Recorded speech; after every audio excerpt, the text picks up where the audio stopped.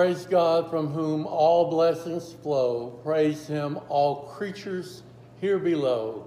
Praise him above, ye heavenly host. Praise Father, Son, and Holy Ghost.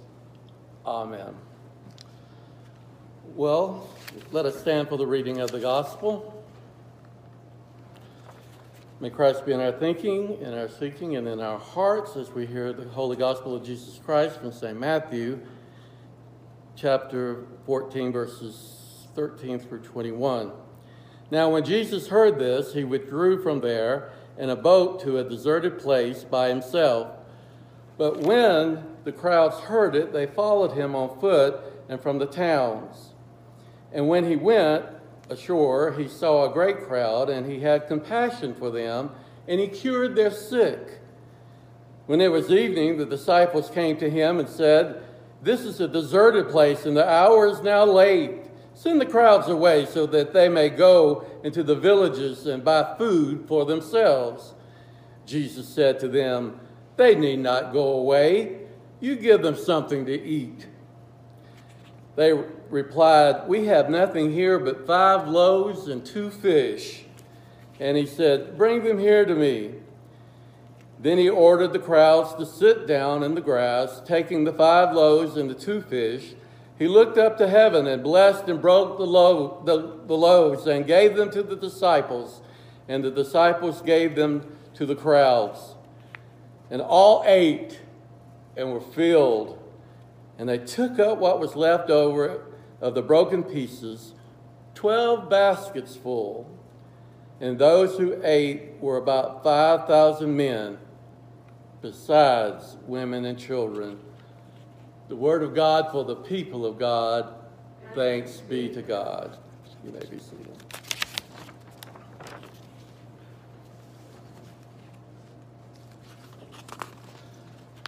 Thank you, Gail. 'Tis so sweet to trust in Jesus, just to take him at his word.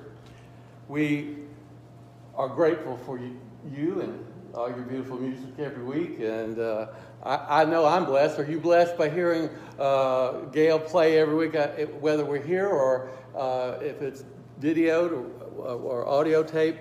It's such a blessing to me, and I just can't go on about it enough. As you know, I love music. I want to give Andrew props today, Drew props. Andrew took this upon himself to create us, I guess you could say, a platinum level website. There are websites and there are websites. And when you go to Faith United Methodist .church, is that right? You're going to see a very, very professional website, something that the big time churches have, even better than that. And so many different things like the history of the church and former pastors and things from your current pastor and things that we've done and are doing. So I want you just to give Andrew a great big hand for offering his talents to us. And I know he doesn't look for praise, but that having known how it is to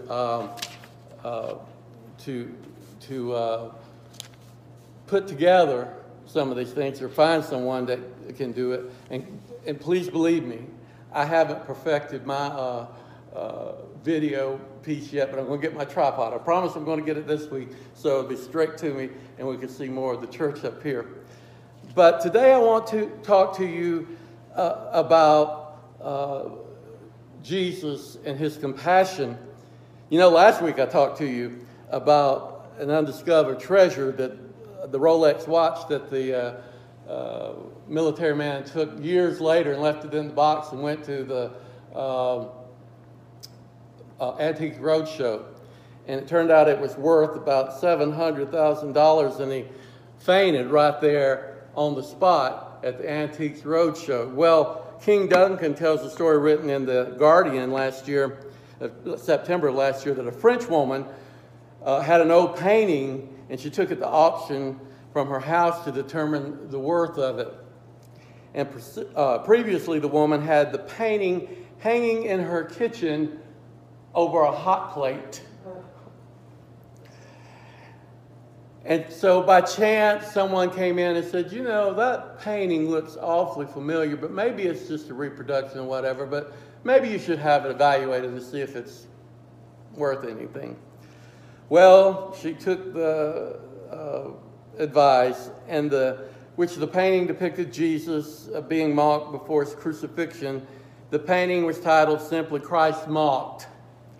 Turns out it was painted in 1280 by an Italian painter during the forefather of the Italian Renaissance. The little old lady who cooked on a hot plate got $26.8 million auctioned for that painting. It was authentic. I tell you, go up in your attics to see what you have up there and check what you have hanging around in your house.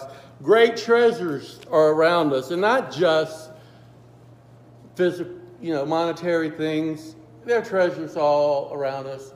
Treasures here, treasures for people with talents, people who play, who are technologically advanced, who work to do things in the yard and call people and get bulletins done and keep the church lovely and sanitized and on and on. And so you are all doing such a wonderful part for the kingdom of God. And to Jesus, I believe those things are worth much more. As I said, we're worth much more than many sparrows.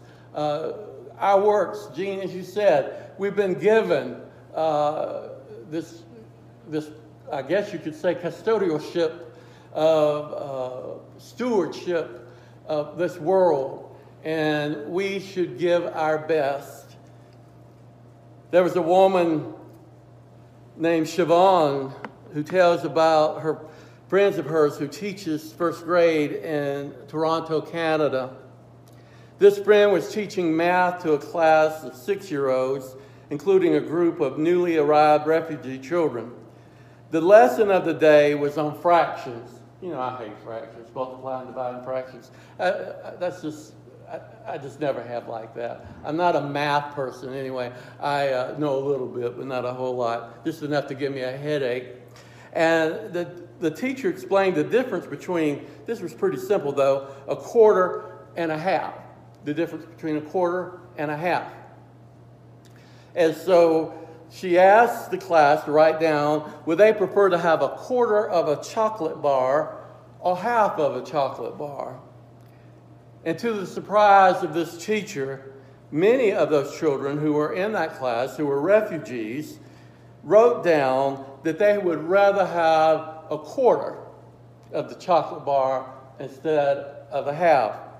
And so she asked and inquired, and it turns out that they all said that they'd rather take a quarter so others can have some of it. It tells me that how often we take things for granted, how often we take the things that have been given to us, how blessed we are. There are so many people who are not so blessed, and throughout our world and throughout our country and right around us. And so today in the passage, just briefly, I want to throw a few things out to you and talk about it. Jesus and his disciples had traveled to a remote place. Crowds followed him, and theologians say, and the scriptures say, there were 5,000 plus we always talk about the feeding of the 5,000, but it says that's beside the women and the children. Now, the women could have been other single women, moms, wives, who knows how many children, big families. So anywhere from 10 to 20,000 estimated that were there. That's a stadium full, isn't it? And so that they wanted something from Jesus.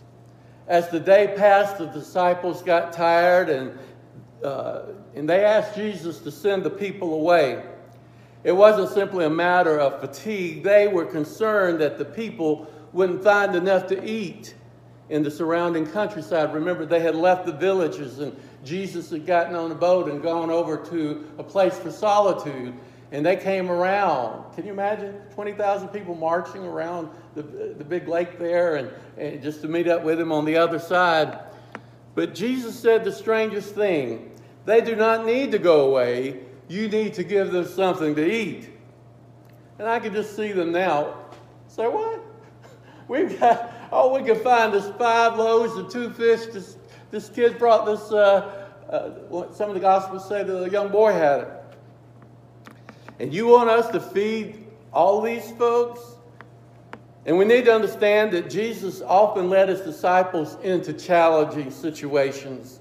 Situations that required courage. It required insight and radical faith. Situations that seemed too big for them. This was certainly no exception. Why would he do that? It was because he saw something that they didn't see. He saw the world through God's eyes. He saw the world in which anything was possible if you were aligned with God. Today's gospel gives us some basic ingredients of seeing things the way that God looks at the world and the way that Jesus saw the world. When Jesus heard what had happened, the scripture said he withdrew privately for solitary time to a place that he could be alone, and the crowds followed him. Now, you hear that and read that when Jesus had heard what had happened, does anyone know what had happened that Jesus got the news of? Well, John the Baptist had been beheaded, and he had gotten the message. And so his cousin, his forerunner, the one that baptized him, it was kind of distressing. When you get bad news, you've been ministering, especially sometimes, or can you imagine the life of Jesus as people always wanting something, and he was wanting to go and just be alone, because remember, Jesus was not only God, he was also what? Human. And so fully God, fully human. So the human side of him was feeling that pain, that loss, that being tired and just tired of dealing with situations. But seeing the world through his eyes, we see that Jesus, first and foremost, in every situation, was filled with compassion. We probably would have been angry. You know my philosophy. Many times when I think about all the things that has gone on, and Gene, you read that beautiful passage from Genesis. God gave us this world, and we don't know how long those days were or whatever, but God put it all together and gave us custodialship of it. And what have we done throughout all generations? You know, we've continuously turned away from God and done bad things, and we continue to do bad things to the environment, to each other, and we reject God's love, we reject grace, and I just often wonder why God loves us so much.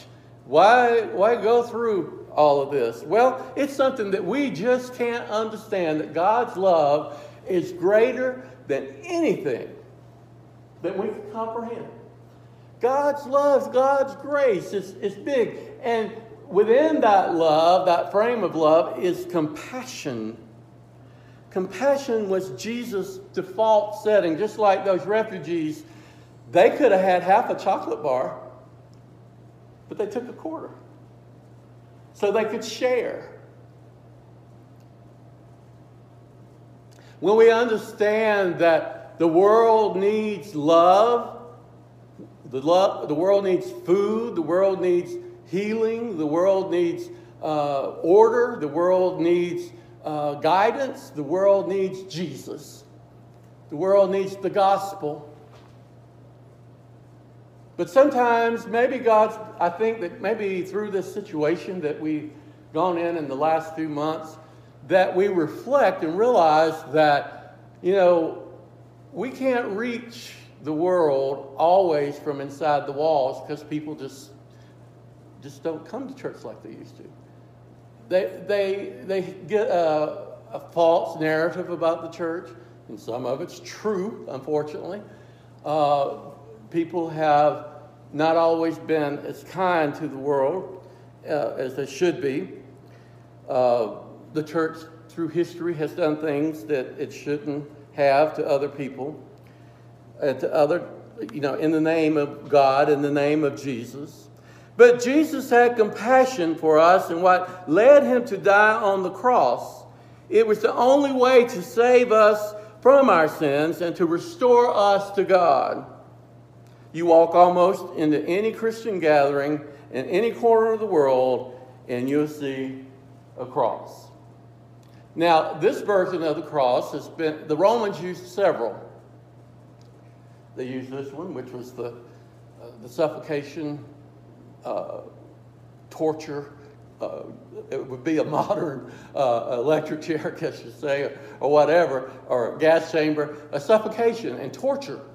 Beat them so you can't pull up and take a breath, and you're beaten down. And so before the day, that's why they often broke their legs, so they couldn't breathe. And then I talked to you about St. Andrew the other week. In St. Andrew, the X crucifix, the cross, was often used, like an X. And a lot of people see that X, and they also it's the symbol in Greek for Chi, and it became a symbol for Christ.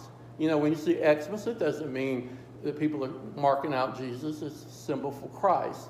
And so, but Andrew took that. And if you go through Europe, you'll see just about every flag for every country has that X cross. That's a cross. We've seen that in a lot of flags. The flag of St. Andrew. They're state churches, and some used for good things and some not for good. But it's still the cross. And then it's like a stock, one pole that did the same suffocation that was often used. Our friends in the Jehovah's Witness group said that Jesus was crucified on one of those, and I forget the name of it, but it was just a straight stock and stretched you out and basically from the beatings and suffocation as well, and was quite effective. But any Christian-oriented or anything that has to do in any part of the world, you're going to see some symbol of the cross. And so Jesus, the word has been all over the world. There's this wonderful idea, this wonderful knowledge, but often it has been misused. So Jesus is saying, all right, you've got a challenge here, fellas. I want you to go in my name and feed that crowd. I'm tired. Even Jesus saw all of them that followed, and he healed their sick. And then he told them to go feed them. After all that, and then he was upset. So we often find ourselves not like Jesus having that overwhelming compassion. We get comfortable. We maybe look at things and say, well, that's their problem. But the crowd that day numbered, as I said, anywhere to 10 to 20,000. And Jesus said, bring them here to me. But we hold our schedule and we say, Lord, I don't have time to volunteer in my community. And Jesus looks at our schedule and says, bring it here to me. We look at our bank account and say, Lord, I don't have any extra cash to give to the food pantry or any ministry of the church. But Jesus says, bring it to me. We hold our hearts and say, Lord, I don't have it in my heart to love that person, or love that group, or love what they say, or love that philosophy, or love that one that holds that philosophy. It's impossible. I just can't do it. And Jesus says, bring it to me. Bring it here to me. We look through Jesus and we see, Lord, my life belongs to you. As I said last week in the Wesley Covenant, my life is no longer my own. It is yours, Lord. Do with it as you will. That's such a hard statement, isn't it? I may not have much, but whatever I am and whatever I have, use it for your kingdom, Lord. And suddenly we see a million needs around us, and we find a way to meet some of those needs. We can't do it all, of course, but we care enough that we will sacrifice what we have to make a difference. So we have this compassion, this sacrifice that Jesus is saying to make, to have compassion. And so in the feeding of all of these folks, we call it the feeding of the 5,000, but there were a lot more, as I said. There have been many interpretations of that feeding. First, we often hear folks say, well, what Jesus did, he took up those loaves and fish and blessed them, and he told people to give what they had. And there were some that had food and had things with them, and they shared it. And they went around and they used their abilities to feed each other. That's one of the explanations for the feeding of that great big crowd. That may be true, and I think there's a great lesson in that we give what we have and it multiplies, and if we put what we have together and we give what we have together and do what we have with together, we can do one. And there were 12 baskets left. The multitude was fed, and his fame spread even further. I believe that we, as the Church of Jesus Christ, as the Methodist Church, or any other denomination, or any other group that wants to see the betterment of humanity, we give what we have and share it and pass it along. What's in our hand? You know, remember God asked Moses, "What is that in your hand?" Moses said, I'm a stutterer. I can't do this. And Moses said, "Lord, I can't do it." But God said, "What is in your hand?" And it was his staff. And he said, "I'll be with you." And part of the Red Sea and just all kinds of things. God was present with him. When we say we can't, God says, yes, you can. When we see an impossible task, God says all you have to do is put your resources together, let me bless them, and it will be done. And then, of course, there's the theological thought that maybe, as it was a custom in that day, that people would tear off a piece of clothing and put it in and represent their need for spiritual healing. Well, we heard in the Old Testament lesson today, Isaiah said, "Ho!" And what we're saying, listen, hey guys, you who are hungry, you who are thirsty, you who are searching, you can be fed and filled spiritually, who are thirsting for righteousness, and not only for physical fullness, but for spiritual fulfillment. It's there. So some say that was the healing and the feeding that Jesus gave. I think maybe that some of them did that. I don't know. But I'm pretty sure that they were fed spiritually. There are multitudes of folks sitting out there waiting to be fed physically and having their physical and material needs met, but greater so are those spiritual needs that are needing to be met. And Jesus says, bring them here. And then the other is that the great miracle, and I think it was a combination of it all. I've never seen or heard of anything like it in any other situation. Maybe some of the prophets that brought the 10 loaves. Elisha had the 10 loaves, and God blessed those, and people ate, and other situations, and multiplied it. The vessel of oil that never went out, and the widow's vessel. On and on. We see God blessing throughout ages, and we're not really sure of how all those things happen. But God took what was there and used it. And you say, Sid, I don't have any special talents. I don't have millions of dollars. I hadn't found my painting with $26.8 million or my $700,000 watch that I didn't know I had. I don't have all that. But what do you have? What do I have? We have what God has given us, what we've worked for. And what we have is to say, here I am, Lord. Do with me as you will. You know, that's the hardest thing for a human to say. Here I am, Lord. And really mean it. We say things like that a lot. We sing those songs and then we ask the question, do we really mean it? It doesn't take long for us to change it. And there's been so many lives throughout history that have made a tremendous difference.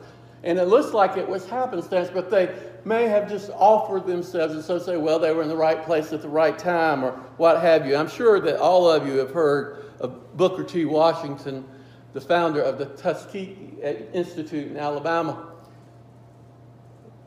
Former slave. In 1872, at 16 years old, Booker T. Washington went to Hampton Institute in Virginia. He walked 500 miles. He got there, was dirty, didn't have any clothes that were, to change into. But he saw an opportunity. A number of years after emancipation. But he saw education as an opportunity. And he got there and he was afraid he wouldn't make a very good impression, and he didn't. And the lady told him, well, you go clean the certain rooms. I'll come and check and see what you did. He spent 3 or 4 times going over those rooms, they say. And when they came and she checked it out, she said, you got something. A lot of folks these days don't read the works of Booker T. Washington, and I really wish they would, because you would find that he had some great insights. And look at the folks that come out of Tuskegee, the Tuskegee Airmen, so many things. He had a whole different perspective of what and how to go than many do. But what he said is, here I am, and I'm willing to I'll walk 500 miles. And he got an education, then he went back and started that school for former slaves and children of slaves, and it's still a very strong institution today. Great alumni. And we could go on with stories of people who didn't seem to have anything, but have made great impact on generations and generations to come. So, what is Jesus saying to you today? The multitude, big multitudes out there, and I just don't know if we can do it. We're so divided, I don't know if we can ever overcome it. The church is so divided, I don't know if we can ever be healed. The country's so divided, I don't know if they could ever be healed. The world has gone crazy. I don't know if it can ever. But there is a message that brings hope, and that message is that God so loved the world that he gave his only begotten Son, that whosoever believes in him should not perish, but have everlasting life. In the beginning was the Word, and the Word was God, and the Word was with God, and the Word became flesh and dwelt among us, and he came into his own, and his own received him not. But as many as received him gave him the power to become the children of God. And he gave a great commission before he went away. He said, go to all the world, teaching all the things that I told you to observe, baptizing them in the name of the Father, Son, and the Holy Ghost, and to make disciples, students, followers, and you will change the whole world. Look at the day of Pentecost. There were people from all over the world there who come there for a celebration. But they heard the gospel in their own language, and they went back through all the world. In this season of Pentecost, I'm suggesting to you, we need a new Pentecost. We need a new day that people would say, what is really important? Yeah, we're all sinners. We're all flawed, all leaders, everybody. We're flawed, we're human beings. But God takes ordinary people and does extraordinary things when they put their minds to do it.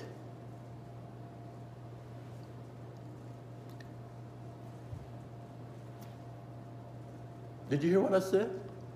That God takes ordinary people and does extraordinary things when they put their mind to do it and put their mind and their hearts and their lives in the hands of God. We say the task is too big. So what if those first 12 disciples said that after Jesus was crucified, after everything fell apart? But God had a way. Jesus showed up and changed them and empowered them in a way. They tarried and prayed. And Jesus says, bring what you got here. Bring it here. Bring what you have. Bring it to me and I'll bless it. Are you able? Are you willing? Do you see this message of what God has done and what Jesus did there when he fed that multitude? The impossible? May God show us and speak to us that we can do the impossible. We can learn to love and accept each other because beyond our philosophical beliefs and our political beliefs and even our religious beliefs or our economic status or our race or our gender or all of those things, we still are human beings that God loves and has given God's grace to us to share to the whole world. And if God is not greater than any of those things that come between us, then I would suggest we're wasting our time. I think God is greater. Do you think so? Amen. And so we have to put this brain to work and our hearts to work and sometimes change a little bit, adjust. Because I can tell you from the time I grew up and the church I grew up in and the things that I believed 30 years ago to be very important, a lot of that is still very important. But a lot of that has changed. I could tell you some things that I won't do it because I was very wrong. And I may find out that I'm wrong now at some point, but I really feel that God has allowed me to grow and to be able to hear his voice and to be more flexible. It's tough when you're raised in a one way, this is it, or the highway kind of mentality. God's bigger than denominations. God's bigger than creeds and doctrines and countries, and all of that. This is my Father's world. This is our Father's world. We are God's beautiful creation. And we need to find what God wants us to do individually and collectively to make it a better world. Amen. Will you join with me as we stand and confess this ancient profession of our Christian faith, the Apostles' Creed? I believe in God the Father Almighty, maker of heaven and earth, and in Jesus Christ, his only Son, our Lord, who was conceived by the Holy Spirit, born of the Virgin Mary, suffered under Pontius Pilate, was crucified, dead, and buried. The third day rose from the dead. He ascended into heaven, and sits at the right hand of God the Father Almighty. From thence he shall come to judge the quick and the dead. I believe in the Holy Spirit, the Holy Catholic Church, the communion of saints, the forgiveness of sins, the resurrection of the body, and life everlasting. Amen. Glory be to the Father, and to the Son, and to the Holy Ghost, as it is in the beginning, is now, and ever shall be, world without end. Amen and amen. Thanks be to God for all that he has done. Are you able, said the Master.